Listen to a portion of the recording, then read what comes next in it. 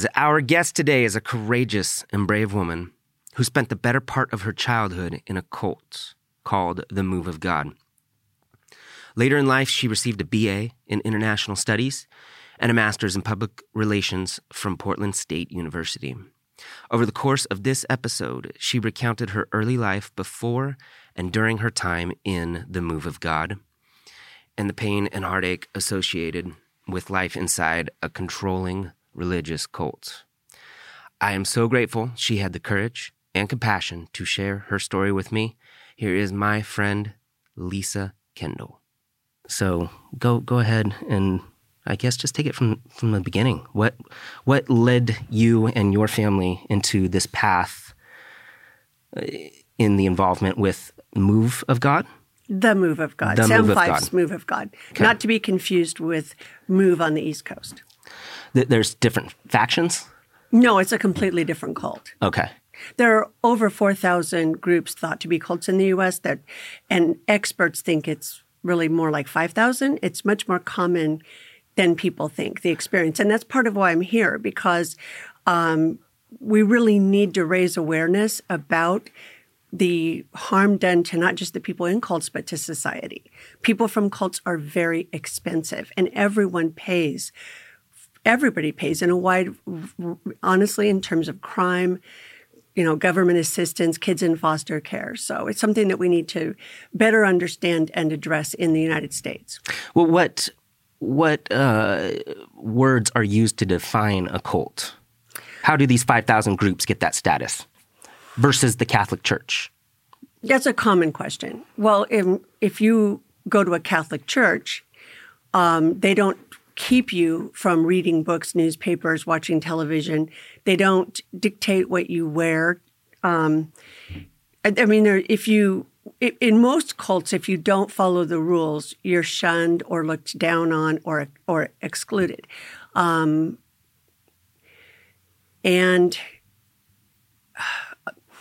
one of the main things we look at is exploitation. So that's why people who work in the cult awareness arena rarely say cult. We say groups or coercive groups for a number of reasons. But for one thing, I think it helps people better understand the cultic experience, calling it a coercive group or a high-demand group. In the cult I grew up in, Sam Fife's Move of God, my mother joined when I was 9 years old, and she had a very difficult life. I don't think she would have ever joined a cult if she had not been victimized in so many ways. I was conceived through rape, and that ruined my mother's life. She was an 18-year-old virgin who was raped by her boss, something I'd barely overheard once or twice in my life. I didn't really know about until I asked my bio father if it was true when I was 27. He told me it was true. He raped my mother. My grandmother threw her out of the house for being a whore. So all of her life, she struggled with being a woman of ill repute. Mm-hmm. And that's how she always put it. It was very hard for her, that stigma. Being a woman with an unwanted child in the 60s. And, that thing people say, nobody wants what nobody wants. If you've got a boyfriend, you're more desirable, for instance, a lot of people would say about dating. Sure. So nobody wants what nobody wants. Nobody wanted me at all. So there was no baby shower. There were no gifts. There was no good wishes at all. And this story is much more tragic than that. As much as I can tell, it's hard for you to hear this. My mother was then raped and had my youngest sister, Mindy. So it happened again. And that story I knew and grew up with. The thing that was great for me about that is my mother spent 6 months in the hospital. And so I was cared for by loving people, which I didn't even know anything about until I was 26. I was at a funeral for a relative, and this woman came up to me and said, "You look so beautiful." And she said, "I'm sorry I couldn't keep you." She said, "We were just newly married." And that woman was so kind. It was the first time anybody ever looked at me with any kind of familial love. And it was amazing. I wanted to find her and talk to her about that afterward, but I couldn't figure out who she was. She was the one that took care of you while your mom was in the hospital? Yeah, apparently my cousin, who I always called an uncle because he was older, he is a very wealthy man, very well-known man in Portland. And he went with, I'm presuming, his sister, my mother's cousin, and they took her to the hospital, and they took me to this woman in their church.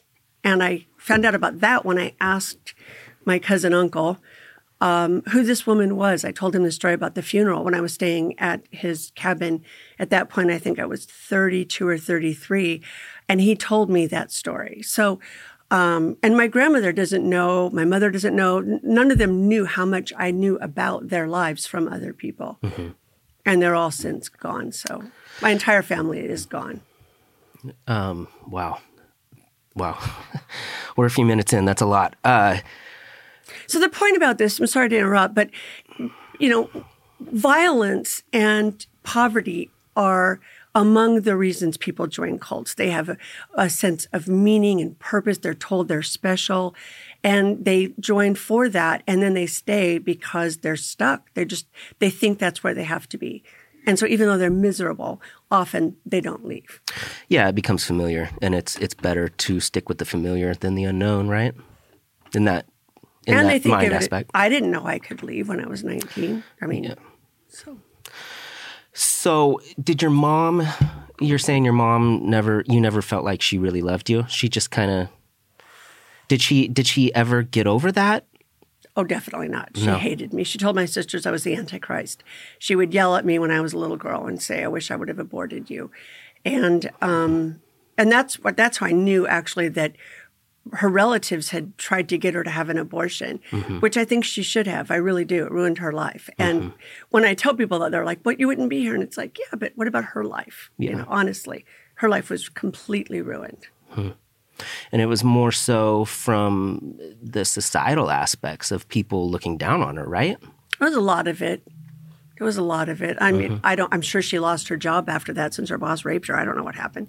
She had worked at Zales downtown, so she was very beautiful. So I'm sure she got the job because she was very beautiful, because she was of below average intelligence. Mm-hmm. And did that boss ever attempt to be your father in any way? Yeah, right before he died of cancer. Yeah.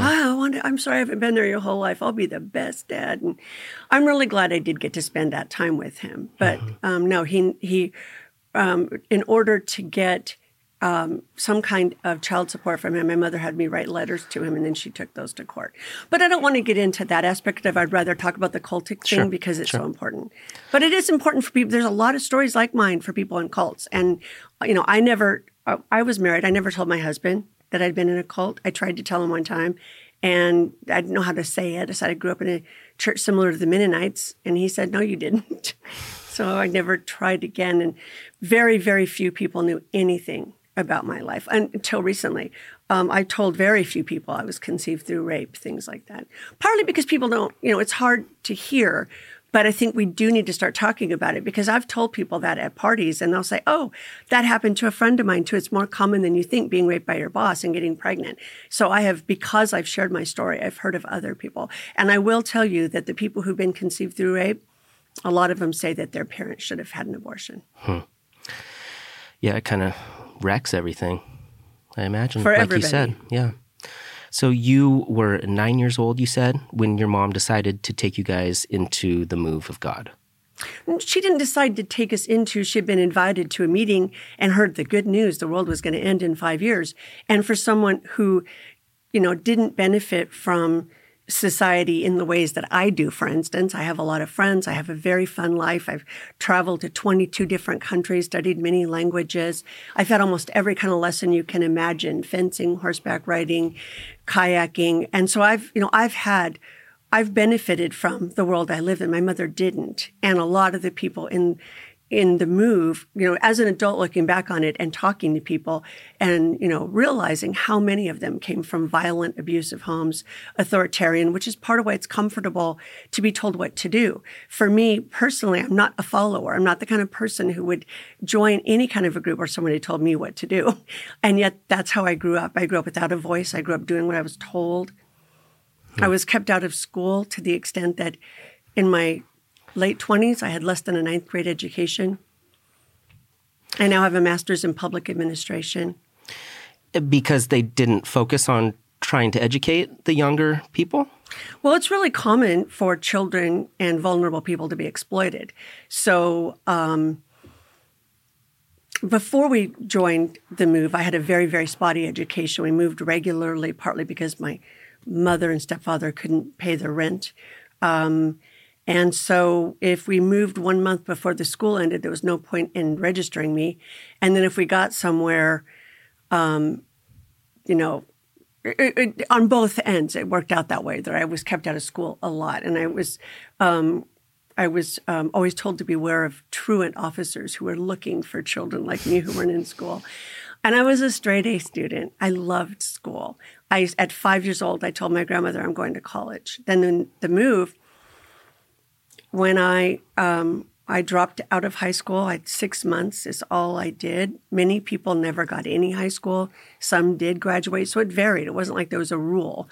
And at 17, I didn't want to marry anybody, and I didn't have a family, and I didn't have any direction in my life. And some idiot came through to the Portland body of the Move of God. Each city group was called a body, like the body of Christ. So somebody came through and over the pulpit told us about this fabulous place, Grand Marais, great food, wonderful place. Didn't say it was care and teaching, which is like a reform kind of place, like a low security prison is basically what it was for people in the move who were bad. So I went to the elders and said, I want to go to Grand Marais. So they sought visions. Visions came back positive. They raised $100 to send me off. I was 17. They didn't even spell the name right. They spelled Grand Marais, M-A-R-A-Y, which it was a French name, Marais. I now speak French. So I'm very proud of my education. I'm proud of my accomplishments because they've been hard won. Anyway, so they sent me off to Grand Marais, and I left here in May when it was warm, where I was wearing shorts, even though you're not supposed to. When I lived in an individual house, sometimes we did things like that, or watched television, or some people smoked cigarettes. Sometimes I wore pants. People would see me in public wearing pants, which was humiliating. But anyway, getting back to Grand Marais, so I go there with summer clothes, and it is still snow on the ground, up near the Canadian border. And I was 17, and I hadn't had dental care. I'd been working for years, buying my own glasses and shoes because my mother wouldn't. And when I got there, I asked if I could not work. I said, I've been working for so many years, I just need a break. And I was told, no, you have to work. So I worked and gave them half of my salary. At 17, this is a registered nonprofit. They did not pay for my medical care, my dental care, my glasses, my clothes, nothing. And I was forced to work 7 days a week, waitressing. And I was a terrible waitress, really bad. And the weekends I cleaned a motel and motel rooms. And then on my off time, I had to work and cook and do all the men's laundry, go with the women into town to do the men's laundry, things like that. So I was labor trafficked. Okay. That's labor trafficking. I never realized until a couple months ago I was labor trafficked, and it hit me hard. So this was part of the move, this place that they sent you, Grand Marais. That I chose to go to. I thought I chose to go to. You thought you chose to, where they raised the $100 to send you off. That was part It was one of our many, many farms in the move. That's why one of our traveling ministry came through and told us about this wonderful place. And the food was better than the shit they ate in Alaska and Canada. It was a lot better. We had farm fresh vegetables, but it was hell. It was fucking hell. I was miserable. I'm sorry for swearing. No, you can swear. It's okay. Well, let's go back just a little bit because so you came in there when you were 9 and your sister was 7. Your sister was 2 years younger? Yeah, she's the one who brought the little girl home from second grade. A woman named Pamela, who we weren't parented. Even in my 20s, when I didn't realize how bad it was, I told people I was raised by wolves. So Pamela couldn't go home because she couldn't cross the very busy street of Portland Boulevard over by the Bluff, by University of Portland. I like grounding things in Portland so it's real for people. Sure. And I remember at the time thinking that was ridiculous. Why couldn't this little 7-year-old cross this huge busy street that she'd never crossed before? So her mother got called. Her mother came over, and her mother then told my mother the good news. That was the beginning. That was how she found out. Okay. So you're saying that she used her daughter to... No. She honestly believed it. Okay. She really believed it was a good thing. She thought she was helping my mother. Okay. So this is up in North Portland area, and it is... Do they have land? Like, how does it become a contained group? That's the thing that people find the hardest to understand. Even if you're in a city, you're still exploited, controlled, neglected, abused. So because we weren't supposed to have friends outside the cult, very common. Sure. Of course, we couldn't have televisions, couldn't read secular books. And, I already didn't have, books in my home. I grew up without many books at all. So then on top of it, telling my mother that it was, and then it was also telling my mother it was okay not to care for us because the world was going to end in 5 years. So educating the children wasn't that important. So what was important then? Oh God! I forget about how crazy it all is until you asked me that question. We were supposed to be perfected by walking through the fire, and we were supposed to. I mean, this is so preposterous. So we were going to become perfect, and then the world was going to end. Revelation style. There's a lot more people who believe this than you would think, even today. So the world was going to end. We were going to usher in the many-membered man-child, this child of God. And so Sam Fife, who started this group, was, of course, unemployed at the time that God called him to save the world. Sam Fife? F-I-F-E. There have been many, many books written about Sam Fife and the move. Many books. Interviews, all sorts of things, newspaper articles, documentaries. And yet, very few people have heard about it because they've remained under the radar. I'd never heard his name before until you just said it. So he creates this thing called The Move, and you become a part of it. You're not allowed any books. You're not allowed to watch TV. Some books, and some people did have. Well, yeah, what about the Bible? Oh, God. You're supposed to memorize entire chapters, and which I did. Just the standard King James Version? Oh, yeah. Yeah, okay. But we understood it better than everyone else because it was types and shadows, and so everyone else was going to go to hell. So we were going to save the world. So what happens after that 5 years when the man-child comes down? Then what? Oh, we're not supposed to know when the world's going to end. But we're still right. But what are they preparing you for? What is the goal? What are you hoping is going to happen in 5 years? That kind of went away, and I'd never heard it talked about later. But the idea was, it was just exploitive. It was horrible. Later finding out that some of the traveling ministry or the father ministry lived in fabulous houses and took European vacations with the money from the labor from children like me. But getting back to that, so even today, the Move has farms in Alaska and Canada, thousands of acres, a sawmill, restaurants. I don't know if they still have an inn or not. Some of my information is old. Lots and lots of land. The people who came and sold their houses and gave them the money to buy this land, when they left penniless. And so all of the money remains with whoever stays, even right now today. Well, and it's considered a religious group, so they're probably tax exempt, right? Right. Yeah. And to describe it, many people lived in city bodies. Then there would be a body house. So we rented a house at one point in Westland where 27 people lived in this huge house. And I lived in the women's dorm when I was, how old was I then? About 12, I think, 12 or 13 with all of these women and shared a bed with my mother. I didn't even think anything of it at the time. Luckily, my mother got kicked out, but then we were homeless for a while. You have bizarre stories about that too, kind of bouncing around. They kicked you out of the church and she remained in it? No, they just kicked us out of the house. And that might have been, was that the same time or later?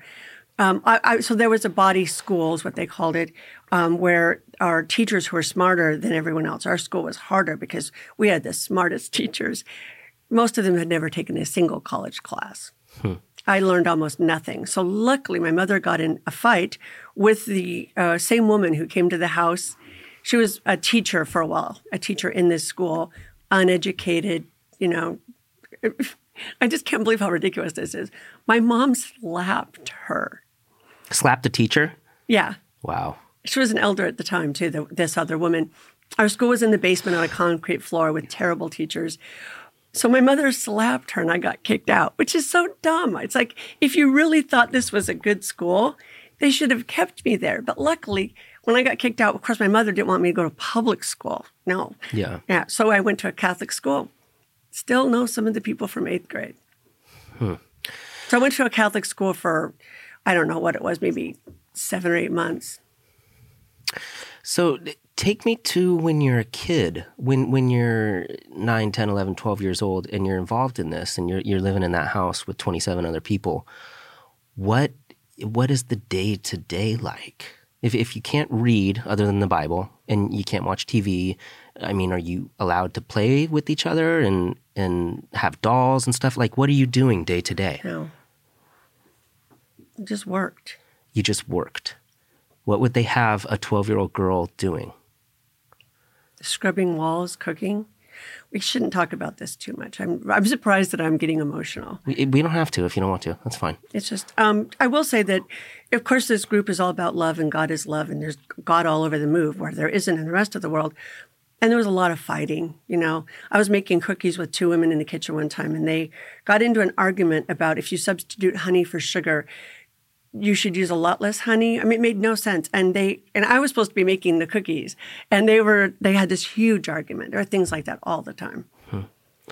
And what was it like when it came to eating the meals? Did they have rations?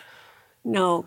I don't remember the food being good or bad, but because there were some single women living there, of course, who had babies, my most clear memories of living there were watching babies being beaten, newborn babies even, being beaten with spoons. So at the table, there'd be high chairs with a baby, and if the baby didn't sit up straight, the elder who lived there, who was also the principal of our school, who was a fucking letter carrier, a mailman, and a complete and total asshole, very violent man, he would make the women beat their babies, and they didn't want to, and hold their noses until they passed out. This has been widely reported.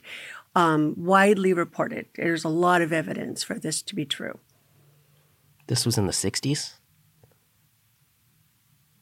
Oh, late 60s, early 70s. Jesus, this is wild. I'm not even telling you the bad stuff, really. I'm not. I really don't think most people could handle the bad stuff. So what, I just don't get it. Why even do that? These just crazy sadistic people who... Some of them, yeah. Some of them. And those people tend to rise and have more power. Mm-hmm. I mean, honestly, look at Cuomo, Putin, right? Mm-hmm. Kim Jong-un. Mm-hmm. Yeah, there's that whole psychological thing that once you get power, if you buy into the belief that you're above everybody and you're better than everybody, then whatever you decide to do is okay because they're inferior and they don't understand. Yeah, it's just like a weird psychological spiral you can go down. But to beat a baby or to order people to beat a baby, babies don't know what they're doing. I think it was so much of the move, like many cults, was based on demons. So if you had a problem, it was obviously a demon. And if you doubted the move, that was a demon doubting Thomas. So you had to fight the doubt that you were in the right place. So I think that's one of the reasons so many people conformed. In that house where 27 people lived in West Lynn, there was the huge master bedroom, and it had off of it, there was a sitting room that I don't know if it had been used for a nursery previously, but it was the nursery. So there were 3 cribs in there. And when a baby was put down to go to sleep, if they lifted their head up, they got beaten. And so I remember David again, the letter carrier, his wife, standing and looking through the slats in the little doors, looking to see if the baby was going to lift its head. And every time the baby lifted its head, she would go in and beat it. That baby today is a beautiful woman who lives somewhere, I want to say, in far east of here. She has a beautiful family, lovely, wonderful children. I don't know how she survived. She does have wonderful siblings who are supportive of her. It's just amazing how many people have managed. I mean, like I remember seeing her on a swing when she was a little girl, and I was like 15 and 16. I would just look at her, and she was so depressed. She was so depressed. And I remember feeling for her and feeling powerless. And she has a really beautiful life today. Well, that's good. I'm glad she could overcome that. Some of that stuff that happens when you're a kid or an infant, maybe if you don't even know that it happened, it just like becomes a part of you, right? I don't think it becomes a part of you. I never felt comfortable in the Nupe. I've never fit in. None of it ever made sense to me. I didn't like the people. But I halfway believed a lot of the bullshit because I'd grown up with it. Yeah. So Michael Shermer wrote the book, The Believing Brain, which explains, why is it that if you grew up in a Catholic family, you tend to be Catholic. If you grew up in a Jewish family, you tend to be Jewish. There's a lot of science for why that is. And so people who grew up in the Move tended to believe it until they didn't. A lot of people left as soon as they could, which is very hard to leave, I will say. Yeah, I mean, what kept, other than the fact that they were scared of the unknown, what kept people in there? Was there anything positive that ever happened where it made you feel like, oh, this is why I'm here. This is a great thing. No. No, nothing. No. No. I did have a positive experience in Grand Marais, though. There was a man there who didn't agree with a lot of the rules. I don't know why he was there. I think he was having some kind of financial issues because he lived in the communal house with us in Duluth, Minnesota. After I left Grand Marais, I was sent to Duluth because they needed me to work to pay for a remodel of a kitchen. So then they took 3/4 of my salary. Anyway, so when I was in Duluth, there was this really wonderful guy. And in Grand Marais, he took us hiking, and it was so wonderful, so beautiful. I'm an avid hiker today. I think that was the first time in my life I'd ever been hiking. It was just wonderful. He also put up a basketball hoop that the woman who ran the place, Catherine Chapman, who's been deceased for decades, she had the basketball hoop taken down. I mean, the minute her tires hit the gravel and she saw it, it was gone. Then in Duluth, I lived there and he lived in the same house. And we were allowed to go to the mall one day. And at this point, I'm 19, paying 3/4 of my salary, and I'm not allowed to go swimming at the motel where I clean, because men. And so anyway, we went out for pizza one night after the mall. And I went home and said something about us going out for pizza, and he got in trouble. And he said, "Why did you say anything?" And I was confused, but I should have said, well, if you thought it was okay for us to go out for pizza, why am I in trouble for saying it? And it was just, that's what my life was like. It was very confusing. Because you weren't allowed to hang out with men? No, because we didn't have permission to go out for pizza. Oh, you have to get permission for everything. Of course. Okay. And then the men thing, I came home with wet hair one day and somebody reported it because people are always reporting you. And so I was told then that I couldn't swim because men would see me. I was like, there's nobody in the pool when I use it ever. And there never had been. But so and now I loved swimming, still do. So that was like my one thing I had, the one thing. They don't want you flashing your body for the men because it's desirable? What's that about? Oh, I forgot about this. Well, you couldn't even dress in front of a woman at all. You had to nobody could see you because people might be turned on. So people wore long, skirts right below the knee. We couldn't wear worldly clothes or have worldly hairstyles. So just like pop culture, fashionable stuff? Yeah. Yeah. Men had to have really short haircuts because long was in style at the time. Dave started going by David, the elder. So when you control how people dress, you've already gotten them to buy into doing something they don't want to do. So it's easier to get them to buy into more and more. So for instance, with the Rajneeshis, why are they all dressing the same way? Because it's a one way to start the coercion. It's so important to the whole buy-in. The Rajneesh were different when it came to sex, though, because they're all banging everybody. But it's still a cult. Yes. You've seen Wild Country? I don't want to see it. I've read a lot about the Rajneeshis, and I watch a lot of cultic stuff. Yeah. Yeah. Well, I mean, you lived it. So, yeah, it's probably pretty hard to watch something like that. I mean, does it trigger you and send you back to certain things if you read or watch anything? Rarely. Yeah. I love watching Escaping Polygamy. Mm-hmm. I'm fascinated by that. Is that a series? TV show. Yeah. 3 girls who at 15 decided to leave. Mm-hmm. At 15, they then left. I mean, they said, it's amazing. They left, and then they started helping other people leave, and they have a television show. And there's a woman who lives in Portland who has worked with them in helping girls escape. Believe it or not, right now today, there are girls trying to escape FLDS. The woman who worked with them, her name is Ashlyn Hilliard. She is the first West Coast presence we've had for the International Occultic Studies Association. She's a real mover and shaker. She's very young, very fresh out of the cult, and she's very competent, and she's just amazing. It's fascinating that there are groups that are still operating like this in this day and age, 2021. I know. Harry Reid said that in 2008 about the FLDS.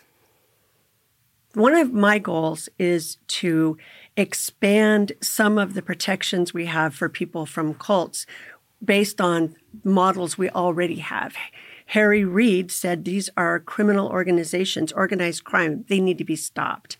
And he there were Senate hearings where they discuss setting up funding for the women to come and testify against cult leaders, babysitting for the children so the women could testify, therapy. So it's so hard for me to talk about this in a linear way because my head is full of so much at once. Yeah. I'm thinking of right now, like in other countries, they do a much better job than we do in the U.S. In other countries, they have legislation that says you have to provide therapy for these people when they leave. We don't have that here. The Convention on the Rights of the Child that the U.S. is the only country not to fucking ratify, that convention is what we need for children from cults. It says children have a right to an education. They have a right to health care. And so we, in the U.S., need to ratify that. And we need to provide those protections for children from cults because I was a citizen. I was a United States citizen. And I did not know I had human rights. I didn't know I had any rights at all. And if I had known that, I would have stood up for myself. And so one of my goals and one of my efforts in the past has been to make people in isolated communities aware of the fact that they have cults. Because teenagers in cults go online. They do, even if they're not supposed to. Yeah, they should. It's wild that you could be a part of something like that in the center of Portland, Oregon, like one of the most liberal areas. There's lots of cults in Portland, but yeah, I agree with you. You know, the one of the elders in the move was a manager at Denny's, owned a house, and then because he had a better job education and credit history than other people, he got to go to a Canadian farm. So I grew up being told that I would go to a farm in Alaska someday. And my family wasn't good enough to go. And I'm so glad for that. So all of our money went for buying all this shit so that we could live without electricity and running water, like many people did. Many of my friends went and did that. The men would haul water with the horses. The girls would cook without having any kind of like power equipment. Men had power tools. There was a lot of frustration over if we can't have electricity, why do the men get to have power tools? You know, run from generators.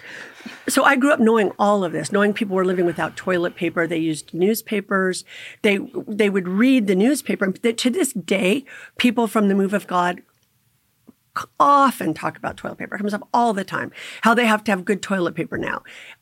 How they used to read the newspaper and because the sheets were torn, the articles were torn, they'd be reading a story and they didn't get to finish it. People to this day, people my age and older, talk about that, how they didn't get to finish reading the story.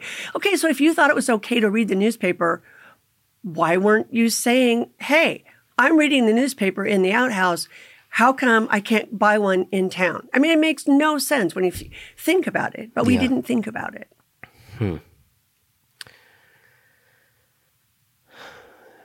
So, going... Yeah, these people were flying off for European vacations while my friends were living without toilet paper. So you're involved with the Move of God. You're in Portland. They're telling you that within 5 years, this thing is going to happen, and this thing never makes it here because 5 years is always another year later, I guess. They just keep moving it? No, they didn't. They just quit talking about it. They just quit talking about it. And I didn't notice that. I was a child. Also, so much weirdness that we went to meetings as children in metal chairs in basements and garages, mostly basements, sometimes living rooms, where the children would be beaten if they didn't sit up straight the whole time. There's no Sunday school, so little children. This is well documented. I know as I say it, it's going to be hard to believe. We would be there till midnight or 1 o'clock because the Holy Spirit was on us. And it was such a powerful night. The children need to be here. And then you go to school the next day and fall asleep in school. I slept in school all the time. And I'm sure the teachers I reported it. I wish I could have seen my files. I would put up my binder around me and I would just sleep on my desk and miss school a lot. We would be taken out of school when there was some traveling ministry coming through town because that's more important. So how often did you go to service? 3 times a week. Yeah, so I spent all my time learning this bullshit about types and shadows and numerology. And I think that some people, because they weren't, good learners, they weren't well educated, they got to feel special and like they understood something. And I think it was a kind of learning they could grasp that felt good because it was also connected to their sense of community and belonging and having some kind of purpose in their lives. So we would learn about like yellow was the color of this. I don't even remember what they were. Black, this, and I think it was death, maybe red, this. I think red was the atonement from the blood of Jesus. So that's what we were learning until midnight, or how violent everything was going to get and people's flesh dripping from trees because it's so hot on earth. And all these other bad people, these bad Christians, had to walk through the tribulation to then go to some kind of a heaven someday. And this is what I grew up learning instead of science, instead of poetry. Yeah, and so did you go to grocery stores? Yeah, of course. Did you go to a hardware store? Did you go to like local areas where you'd see regular people? Oh yeah, that's part of why it was easier for me to leave than most people, because that's called disengaging. So because I knew people, and I had one friend outside of the cult. While we were in the body school, we had to be tested because the state of Oregon at the time required, if you're home, because that was technically we were homeschooled, sure, you had to be tested, which we need to make. Did you know there are many states in which you can homeschool your kids and never have them tested? One of the many things we need to change. So when I was at the testing center, I met this girl. We were both 14. And I don't know how, because I never talked to anybody. People now who I went to school with, like in 8th grade, say you were really quiet. You never talked to anybody. Can you imagine me as being quiet? It was obviously depression, the cult, not valuing myself, not knowing anybody would want to hear anything I had to say. So we became friends. And while I was in the cult, I would go to her house and she would teach me dance. We would do dances together. In 8th grade, I went to this one girl's house, Marianne, and we listened to Bay City Roller records. So I had that. The people who went to the farms, like my mother desperately wanted to do, those are the most fucked up of the people I know, just totally fucked up. Mm-hmm. So imagine being born and raised on one of these farms, or as many of them went when they were 6 or 8. Everyone has a story about when they went there. All their toys were thrown away. They had to work. Children quit school in 6th grade to build the roads and the buildings that are there today. Backbreaking work. Mm-hmm. Of course, there are apologists who say it's not true. The kids had a wonderful time. That's not what I hear. So, and I have lots of documentation for all of this. But anyway, those people, some of them never went into town ever. So they were on this, like, let's say you've got 80 acres. Some of them would be 400 acres. There's all different sizes. Farms were all over the place and still are. And And you go to school in the tabernacle, and you eat in the tabernacle, these rough buildings, really rough and horrible looking buildings. And you work on the farm, and you never leave. That's your whole world. That's all you know. And when you want to leave, like so many people I've heard want to leave, but they have no money, no education, no skills, where would they go? Be homeless? Yeah. So they get trapped in that spot, and you were fortunate enough that I had one of the worst families. That's one of the only good things about coming from a family that was so awful. You were able to, how did you make friends with Marianne when you were 14?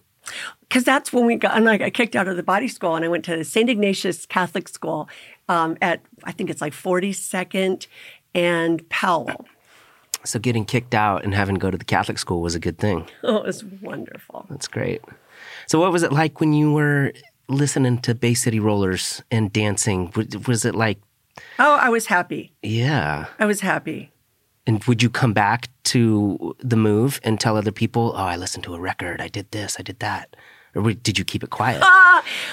When I was, I think, how old was I? I think I was like 18 or 19, and I was a virgin. Or maybe I was 17 at the time. I don't know why it's the weirdest thing in the world, but I would fantasize about going out and having sex and coming back and being like, oh, I had sex. Like I was so bad.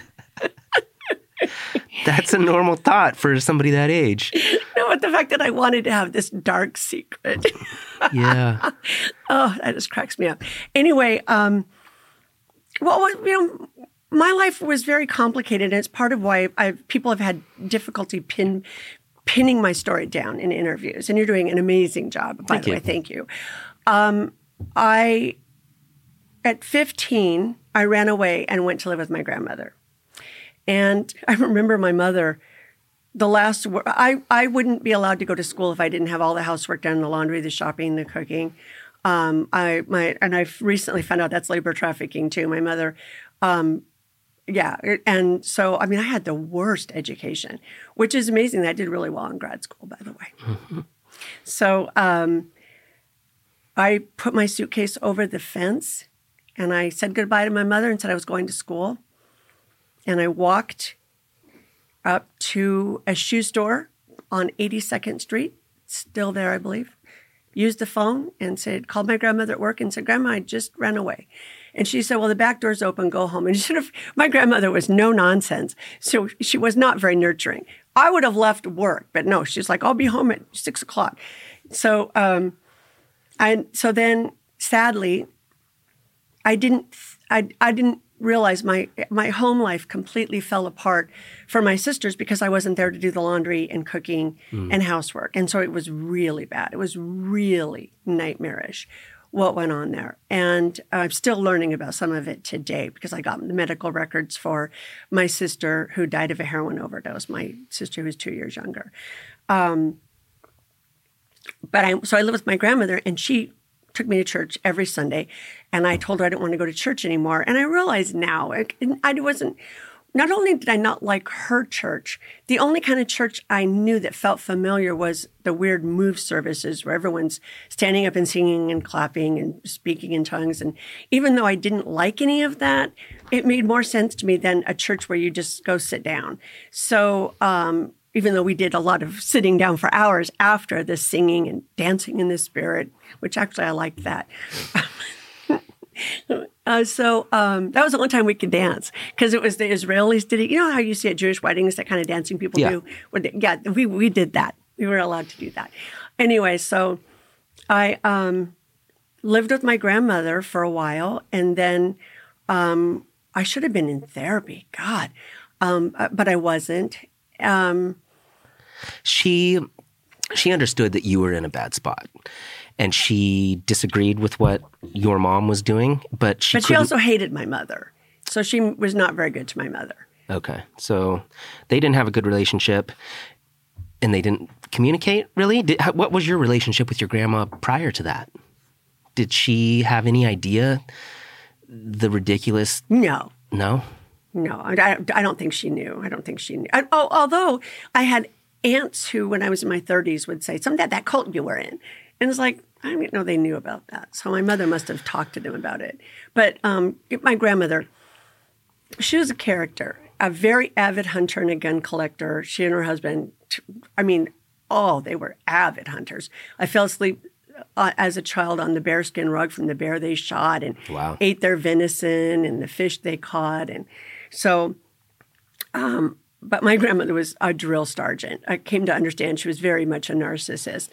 So she wasn't very nurturing, but she really tried. And she really loved me in her own way. She really did. Did you ever explain to her what had happened? No, I never tried to explain it to anybody because I didn't even know. I didn't understand anything. I didn't know I was in a cult. I didn't know. Yeah, but didn't you have conversations with people and they're like, yeah, I went to the movies with my parents. And you're like, didn't normal stuff seem weird because you had never done it before? No, I had done it. For one thing, I had a really wonderful stepfather. I think that's one of the reasons I'm sane. I, by the way, spent a lot of time in therapy, figuring it out. Why am I not crazy? I mean, we're all crazy, and I have PTSD. But you know what I mean. Yeah. And therapists just say, we don't meet people like you. People don't suffer the way you have and come out healthy. Mm-hmm. And I've heard that a lot. And one of the reasons is that woman who took care of me when I was 6 months old. Another reason is so much interaction with the outside world that was positive. Mm-hmm. And then and my stepfather. My stepfather was, he brought a lot of joy into our lives. And we loved him. We called him Daddy Ray. He was a chef in local restaurants in Portland and a fabulous artist, Raymond Franklin Sockerson. He was also a heroin addict who we visited in prison. Those were my family outings as a kid. He was in the Rocky Butte jail, where I now go with my friends, and we have wonderful happy hours up there every year. He was great. He would dance around in his boxer shorts to Three Dog Night and make huge things of popcorn and take us to the movies, the drive-in. While you were in the move? No, this is before. Okay. I was going to say. My mother divorced him to go into the move because that was a better place for us than with this guy. Okay. But the move finally quit telling women to divorce their husbands because they had all these poor single women. Yeah, that was the other thing I was thinking of when we were talking earlier about the interaction, when you were talking about going swimming and not showing any part of your body. What did they do in order to get people to marry and procreate? Like you need to create more humans to incorporate into. They didn't have to do anything. Teenagers want to have sex and they want to get married. Yeah, but I mean, if they're constantly telling you guys you can't show anything more than your ankles, like what happened? People just had to go do it behind everybody's back, and then it would occasionally happen. Of course, there were girls that got pregnant, which was obviously very frowned upon. But no, I used to code switch a lot because so I could talk. I did talk about my life, but I code switched. So when my best friend from the move, Benita Bauman, I only say the names of people when I'm not criticizing them. Benita Bauman, who to this day lives in Canada. I met her in Grand Marais, and she was sent there because an elder's son had a crush on her, and they didn't want her to be the choice for the son. So she came to stay with me and my husband on our property in Sherwood. I lived on Broken Fir Road on Parrot Mountain. Beautiful area, beautiful. Lots of deer, wonderful. She came and stayed with me, and I remember sitting in the dining room, and instead of saying walking out your year, I said got engaged. And I did that all the time, and she didn't say anything. And I always code switched until recently. So you could walk out your year. So if you think God wants you to marry someone, you go to the elders, and then they seek visions. And if the visions come back positive, obviously then adults have a lot of say here, right? Because they can have the visions be what they want. Sure. And if the visions came back other than what they wanted to hear, they would tell the prophets to go back and pray again for new visions. Something I never thought about, but people have mentioned today. They're like, that was bullshit. So you go to the elders, then for a whole year, you get to know the person, but you don't ever kiss them. You can't hold hands. So you get to know them. At the end of the year, if you still want to get married, you have to go seek visions again, and then you start planning the wedding. What do you do for a year? You just talk. You just hang out and talk, and you can't touch each other. You can't be alone together either. So I can't believe how ridiculous I grew up. You can't be alone together? Who's in the room with you? Not. An You're elder? in the tabernacle. What is wrong with you? Why would you let people be alone together? Wow. Yes, no, you can't be alone together. I did find out recently that some people went and made out in Grand Marais behind the men's dorm, that there were people making out back there. The problem is the more you make something taboo and the more you tell someone you can't do it, the more they want to do it. No, I was so unsexual. They kill your sexuality. I have a lot of testosterone. Excuse me for saying this. I have a very high sex drive. I didn't even notice men. I mean, I swear silly. I mean, I know there was a man. I never noticed that men have beautiful arms. Seriously. Until even in my 20s. And because of it, was so ingrained on me. I was going to wait till I got married to have sex, which is the dumbest thing. Mm-hmm. The dumbest thing. And I'm so glad I didn't. But I was so unsexualized. And it wasn't until I was in my 20s that I woke up. But why do you think that is? Because they squashed that portion? Oh, absolutely. Absolutely. Because they want to be in control of deciding, based on the visions, who you're going to end up with. No, it was mostly morality because it's immoral. Dancing would make you want to have sex, so you couldn't dance. Music would make you want to have sex, so you couldn't have secular music. So then what is the age group, or at what stage in your life do they decide you're ready to have a husband and start? They don't decide. You go to them and say, God spoke to me to walk out my year with So that you're waiting person." for God to tell you. Well, obviously it's not God. It's attraction hormones, whatever. So he could be 15 and you see Ricky over there and you're like, oh, God's talking to me. No, they would never let somebody get married at that age. Luckily, yeah. No, we had none of that. None of that. So what was the average age to get married? I don't really know. And all the communities were really different. I will say, like, for instance, I just recently found out that one of the farms, called Bowen's Mill. It's in Georgia. They drank wine there. They drank wine. I cannot believe that. So the rules were different in different communities, which doesn't make sense if there's only one right way to do it. So the move was active in 30 countries. Now it's only active in 15. So it's very widespread. So there's a lot of differences in the culture. Most people, I would say, got married in their 20s. I want to say like probably 25 would be the average age.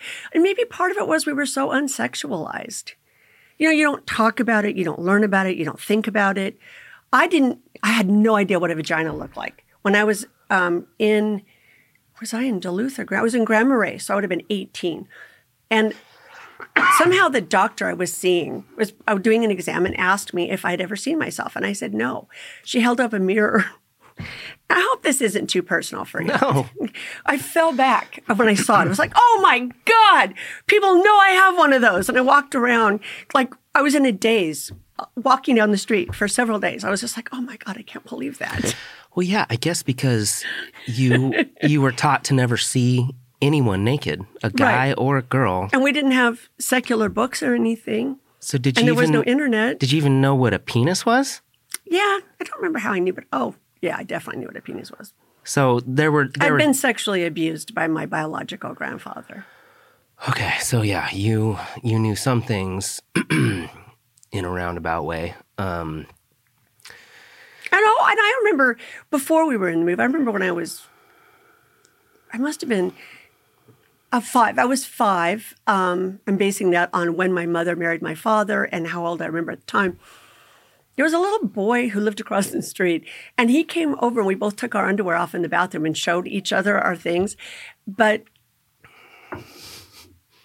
I must have been in his house when we did it because I left my underwear. And his mother came over very upset. I Forgot these. I wasn't ashamed of that. Well, and what about with babies? Oh, that's right. I saw lots of naked babies. That's Right? different. Okay. That's unsexual. Yeah, for sure. Oh my God, it's wild. It's super wild.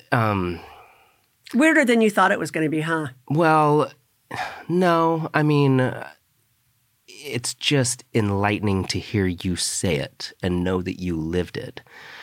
I'm not surprised really by anything, but to speak with somebody who experienced it firsthand and made it out, and to know that this is still an institution operating. Still has nonprofit status. Still has nonprofit status, is still tax exempt by the federal government. It doesn't seem possible. And the fact that they continue, I mean, obviously the most popular one is Scientology.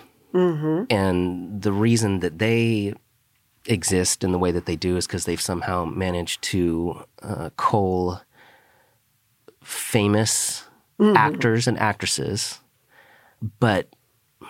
And the fact that they're on street corners today proselytizing, pulling people in. I have people walk up to me handing me Scientology literature all the time. Really? Oh, that's right. You're not downtown. No. I have this fascination with all religion. I don't believe in anything. I don't think it's possible to know the truth unless something crazy happens to you and you have a vision, or maybe you have a near-death experience and you visualize or you see something that will allow you to believe something. None of that stuff has happened to me. So to me, I'm like walking around in the darkness. Anything is possible, but I don't believe any of it. And I don't know that you ever really find out until you die, and you can't come back and tell anybody after you die. So it's this weird unknown. And there are thousands of things that people believe happen. And people will dedicate their entire life, this thing that you and I have right now, which is the only thing you know is true, they will dedicate their entire life for something that they can't prove. And that seems crazy to me. And agreed. My mom grew up in a Jehovah's Witness household. And so I did an episode with her, like episode 10 or something like that. And she talks about getting excommunicated from Jehovah's Witnesses when she was 17. And she had a younger brother and a younger sister. Her parents took her pictures off the wall and told the brother and sister they couldn't say her name anymore. They tried to erase her. And she lived in a small town of a couple thousand people. And everywhere she went, if she saw someone from the church, they basically they shunned her. Like, you're erased. You don't exist anymore. And it totally messed her up for a while. And it seems insane to me that you could ruin your children's lives. The only thing that like you really ever have to take care of, and you should want to enhance and make better, you could completely ruin that thing that you created because of something that's unknown. It doesn't make sense. Well, I think there's a few things that you said that are based on common assumptions. Not all parents love their children. Yeah. And these stupid television commercials that you see, like, oh, every mom wants what's best for their kids. No, they don't. And that's one thing. A lot of the people who are in cults are abusive people from abusive backgrounds. And also, I'm sorry, I'm going to burp. It's okay. In terms of believing, I'm a humanist. There we go. I'm a humanist, and I really believe in science. And so like the near-death experiences you hear about, science has explained what that is, what the color and all that is. It's just something going on in your brain. It's a physiological thing. I believe that this is it. I believe this is our life. And I believe that it's our responsibility to take care of each other and to take care of the planet. And so I know what you mean when you say I don't believe anything, but I'm sure you do because you believe in community. I'd imagine just that you have a very high emotional quotient, quite obviously, very, very respectful. So you believe in caring for other people. Sure. I do. I think this is, like you said, I think this is it. If there is something that happens later, that's cool, and it's nice to speculate on, but it's not worth wasting this in preparation for something else. Yeah, that's what we grew up singing. This world is not my home. I'm just a traveling through. Then how in the world are you going to plan your life if you're telling children, oh, that world out there, you see it, but it's not real. What's real is what's going on, in the spiritual realm. God, just recently, people from the move told me they still believe that. So what is your connection with people still involved? Do you talk to people? Not people in the move, but people from the move. Yeah, because if people knew about you, you'd probably be like the devil, right? They don't want them talking to you. Okay, I said my mother told my sisters I was the Antichrist when I was little because she really hated me. And then in the move, we were always told we won't know who the Antichrist will be. We won't know. It'll be someone who so surprises you. And then I do some advocacy for people from cults. And I documented a lot of abuse in the move for the authorities in a certain place in Alaska near Fairbanks. And because of it, there was a court case and there was an FBI raid and a whole bunch of shit went down in 2014. And they were preaching over the pulpit in Alaska, Lisa Kendall was the Antichrist. So my mother was right. She was. So imagine me hearing, growing up, we'll never know who the Antichrist is, and it's me. Nice. Wow. And I'm very proud of that. Yeah. So, I mean, what are you doing now to help these people? I mean, it sounds like you're trying to bring awareness to everything that has happened, and not just with the move, but with other factions. So how do you even help somebody like that? Okay, well, there is a cult awareness movement that is much bigger than people realize. It's huge. And it's a network that is international, and people have different things they're good at. We all have our specialty. So people will want to hook me up with someone else who does anti-cultic stuff. We're not supposed to say anti-cultic, but I still do sometimes. So there are people who specialize in exit counseling, in other forms of counseling. There are people who specialize in helping. I wish I knew the names of some of these amazing people who do this work. There's one woman who grew up in a more mainstream cult where she wasn't allowed to go to college. So now she started an organization that helps girls from cults go to college. That's pretty fucking cool. And Kent Bertner, dear friend of mine, lives in Beaver Creek. He is an internationally famous cult awareness person. He is the one who reminds me, we don't say anti-cultic. See, that seems weird to me because that is the way that people recognize what you're talking about. It's a cult. Like, yeah, but we don't want to be anti. It makes people uncomfortable. People always think you're coming after their church. They're like, what's a cult? Do you think my church is a cult? I hear that all the time. Anyway, getting back to this. So my interest is policy. I have a master's in public administration. Okay. I've traveled to 22 countries. I read a lot, and I was in a cult. And I've worked with legislators in the past. So I'm only interested in policy. So right now I am supposed to be reading a policy brief, but instead I've been going out with my friends all the time. Like last night I saw the Chinese lady, which is great. It was wonderful. Anyway, so I've been having a wonderful time. Now that, after the vaxes, I was home alone for 1.5 years with my cats. It was a long year. Yeah. And so as soon as I got vaccinated, it was like, here I come. Yeah. And because of it, I put aside a project that I really shouldn't have. I am working on a policy brief that can be kind of a foundational piece for other people to use based on my research of legislation and other forms of regulations and provisions provided by other governments, mostly Western Europe, even China. China has a policy. If you coerce someone like the way I was coerced, you fucking go to prison in China, and then money is given to the victim. We don't have anything like that here. Yeah, I mean, how do you stop someone? This is the country where the American dream is to create something out of nothing. And if you decide that you are God, there's nothing like there. How do you stop that? I could develop something and get a bunch of followers. And if they believe I'm Christ, they believe I'm Christ. No, they do. And there's so many cults that people really believe the person is God or Christ. Cam Bertner always says there's no money in cults unless you start one.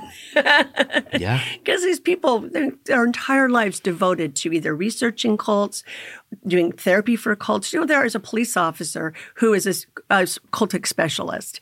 I mean, it's this. I was describing this huge network of people. There is, for the first time ever, an international effort to get money to do actual solid research, because we don't have any solid research. How many people are affected? How expensive is it to society? What happens to these people? And it's focused on human trafficking, and we can use that in cults.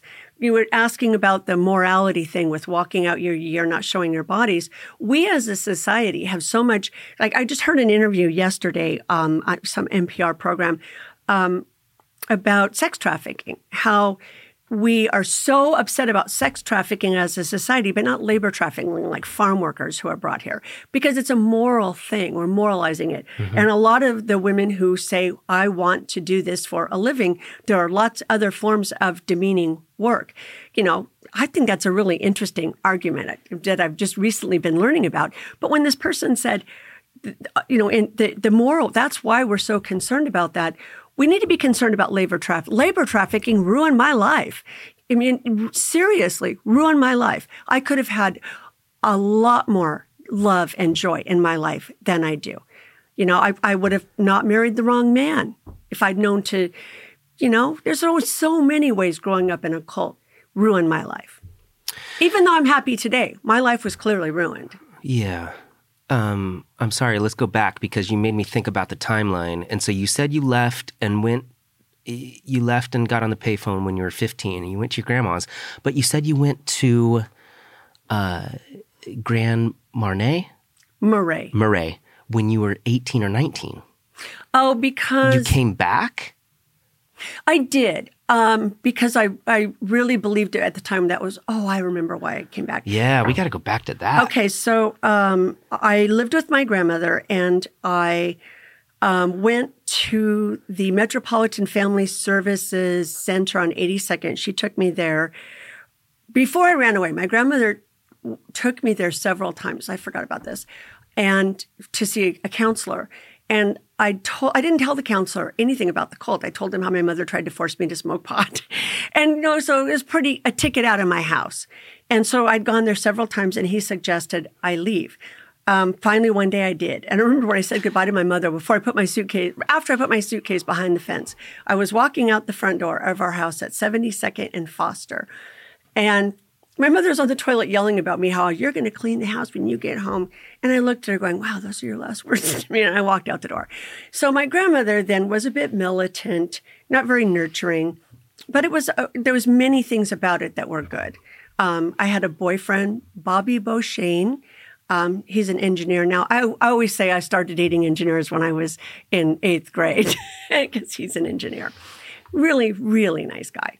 Anyway, so I had a boyfriend. I went roller skating with him. His parents came in and saw us holding hands, and he got in trouble. Good Catholic boy. Mm-hmm. Anyway, so this is so sweet. He rode his bike all the way from Gresham to my grandmother's house at 93rd in Flayville, and just to sleep in bed with me. Didn't even touch me. So sweet. Nice. It was very sweet. Anyway, so then because I was going to Metropolitan Family Services, they offered me a summer job. Going around was a push-pull, which I knew at the time, but I didn't know the word for it. So we were going around door to door, 2 youths and 2 adults who were school teacher types, and asking people if they were planning to vote yes on money for parks and whatever else. It was really a push-pull, all the things they would get. And so I got to go into all these people's houses, and the woman who I was doing this with, I would walk around with her, we were on foot, and talk about my grandmother. My grandmother makes me iron my sheets. I don't think I need to iron my sheets, things like that. So one day she took me home for lunch, and she was very, very disorganized. They couldn't plan anything their whole lives. They were terrible. Had me over for dinner once I was my 30s. And there was no dinner there because they had to go to the store to make sure the dog food wasn't rotten. And so they took the dog why would you take the dog to the store? Anyways, to smell all the food. This woman is a therapist today. She's a mental health therapist now. So she takes me home for lunch, and then she leaves to go buy lunch. And I'm left there with her husband. I'm 15, and I remember I was wearing a white visor over my head. And I was sitting on the counter for some reason. And he said, Susan and I would like to talk to you about moving in together, moving in with us. And I remember my jaw just dropped. And then he dropped down to look under my visor and mocked my face, copied my face. Mm-hmm. And so I moved in with them, and they became my foster parents. And I thought they were my saviors. I mean, it was so much better than anywhere I'd ever lived, and they were horrible.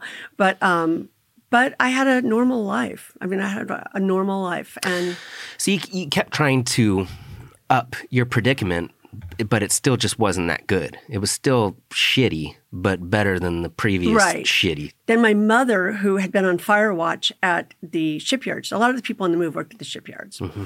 and she fell and hurt her back. And she called me and told me she'd fell and hurt her back. And for some reason, I thought I needed to go home at 16 and take care of her, that God wanted me to do that. So that's what I did. And I was back in the move again. Nothing inside you said, this is a step backward? No.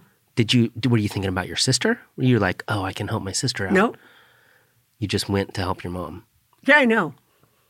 That's why you can't say, people often say about teenagers, well, they want that. For instance, these fucking female teachers who have sex with their students, mm-hmm. And people, because it's a teenage boy, people will say, well, they wanted that. You don't know what you want at that age. Mm-hmm. Unless you have been allowed to have a voice, unless you've been allowed to share your opinion, to disagree. So you don't. I mean, I wasn't a thinking person in any way whatsoever. People find that hard to believe, but if you've never been allowed to think for yourself, you don't know how to think. So what was it like when you came back then? Did you feel more enlightened than everyone else? Did you had all these new experiences, you had a boyfriend, you didn't feel any different? I didn't think. You don't understand. I didn't think. I didn't feel. When I was never, ever nervous. When I was humiliated, it didn't bother me the way it would bother other people. It's called being shut down emotionally. I was completely shut down. Completely shut down. Which is weird that Bobby Beauchene wanted to be my boyfriend. I don't know what the fuck he was thinking. And then I dumped him. Years later, he asked me, and dumped him multiple times. Years later, he's like, why did you dump me? I was like, I don't know. I was stupid. Oh, no, you're just going through a lot. So you come back and you're 16 and then eventually... Go to Grand Marais. Get labor trafficked. And so how long were you there? I was there for just over a year and a half. I left at 19. I didn't know I could leave. I never even thought about it. I was miserable. I hated everything. I didn't like anybody. We were only allowed to wash our hair once a week and take a shower once a week on Grand Marais and Duluth both. And I remember washing my hair one day, and Loopy turned me in for washing my hair. And then one morning before I went to work at the motel, because I had to get up earlier than everyone else. And so I went down and I cooked myself 2 eggs. And I remember Sister Grace coming in and asking me if I had 2 eggs. Like, the fuck, they're taking 3/4 of my salary and I can't have 2 eggs. It's just ridiculous.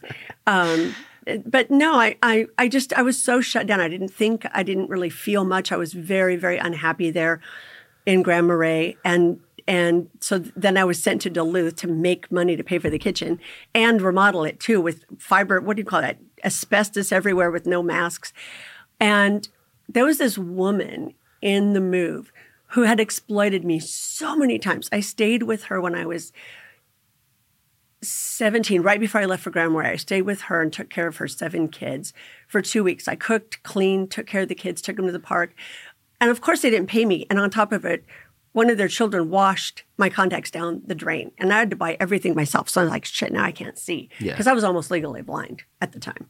Seriously. And extremely nearsighted. Another thing that they didn't discover until I was in the 3rd grade because I couldn't see the chalkboard from the front row. Anyway, so this woman had exploited me so many times. she took me to her gym to sign me up so that she could get the fee for, and it was just all sorts of things like that she was always doing.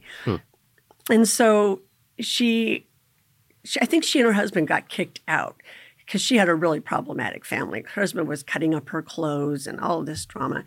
And she, some of her kids turned out really amazing. Most of them are registered sex offenders, but the girls, wow, wonderful lives, beautiful, smart young women. Most of the people I grew up with became heroin addicts, ended up in prison, mental health wards, early graves, blew their heads off in the move, and lots of suicides among teenagers in the move that have been reported. And so it's amazing to me when some of them turn out really well. So this woman called me. I still remember it so clearly. I was in the dark hallway of the house in Duluth, and she asked me she said, we're going back to Portland. She didn't say, hi, Lisa, how are you? Because, and I didn't even know how to talk on the phone, believe it or not. When I was 19, I would just call people and say something. I didn't know you're supposed to say hello. Anyway, she called me and said, hello, we're going back. We're going back to Portland. Would you like to come with us? You can pay 1/3 of the gas in hotels and come in our station wagon with all of these kids. All of these kids, and I even then I knew that's not a good idea. I knew that's not a good deal for me, and so I hung up the phone and I knew I was leaving. I just knew I was leaving. I didn't even know I could leave till she said that, and so then I got a bus ticket and got the hell out of there. Took a bus back to Portland. And did what? Floundered. Where did you go? Oh my God. Well, of course, I went to stay with my mother. So she was living in this house that was being was being built, and they ran out of money. And so the house wasn't finished. So she was living in an unfinished basement that didn't have any heat except the oven. I don't know, it was weird. And my sister lived there and had like a normal bedroom. She went to Wilson High School. My youngest sister, Rami, went to Wilson High School. Nobody thought about where Mindy was. The one 2 years younger than me, she was always gone. When she was 15, like she left. You go, where's my daughter living? Let's find out. No, we didn't even think of it. Oh, I don't know, Mindy's living somewhere else. Yeah, it's like Running with Scissors, the book Running with Scissors. When I read that, I knew it was true. I knew it was like, I lived that. Anyway, so I was there sleeping on the floor of my sister's bedroom, didn't have a job, didn't have any money, didn't have a car, didn't have a high school diploma. And one of the elders, Billy Carter, who has an amazing son, I mean, really amazing young man, from what I see on Facebook. He came, dropped me off after one of the Moves meetings and saw how I was living and invited me to come live with him. And so then I lived with them and I paid them $100 rent and I got a job working at a nursing home. So I just miserable, boring work. I worked in nursing homes. Then I finally got a retail job. So what I'm interested in is when did it shift? When did you realize this wasn't this overreaching control that was encompassing your life? When did you break free from it and become to be you? That's been a very gradual process. Yeah. Very gradual process for me. I didn't know I had grown up in a cult until about 15 years ago. And I looked up the Move of God one day and was like, oh, wow. And it took me a long time to come to terms with the fact that I had grown up in a cult, which it often does for people. Like, I was uncomfortable with the term, and it took me a while to use it. It took maybe a month or two, yeah. Very, very normal. And so then I started learning about cults. I didn't know anything about cults, really. And just because you experience it, you don't know what's happening to you. And so then I started learning about it. And then I went to a free thought conference in Portland at PSU. Oh, I was on the board of the Center for Inquiry at the time. By the way, I've served on several nonprofit boards and founded a nonprofit. Nice. Very successful. Nice. And I sat down. I was in such a good mood. I just come from a wonderful